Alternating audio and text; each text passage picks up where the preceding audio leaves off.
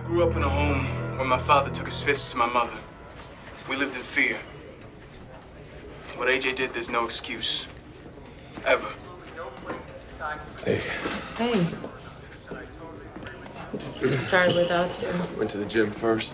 What she's having, please? And a refill, please. You can make it neat this time. You okay? That was rough.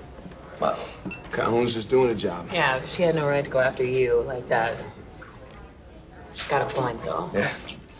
What point is that? That it's a private matter between Paula Martin and her husband. I mean, I just think we're overreaching. Amanda, he hit her.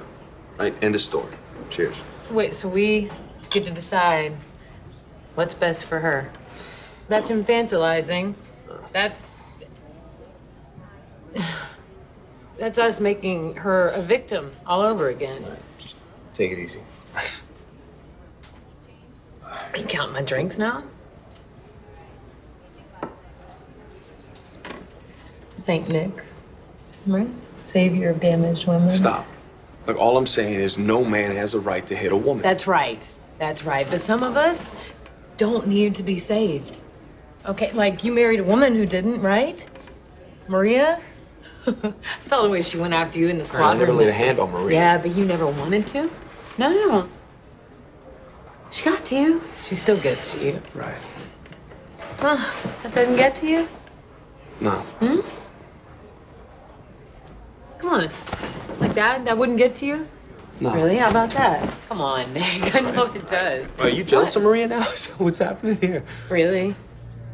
That's where you're going? Wait, what are we talking about here? Just you, Hey. Nick. No. Just drop the rock. Settle down. No. We've just all seen you. We've all seen you lose it. The whole squadron heard you yelling at your wife on the phone. Okay, I'm just saying, listen, Paula Martin has the right to choose whether she presses charges or not. All right. Okay? Because some of us don't want to be victims. She doesn't want to be a victim. Hey!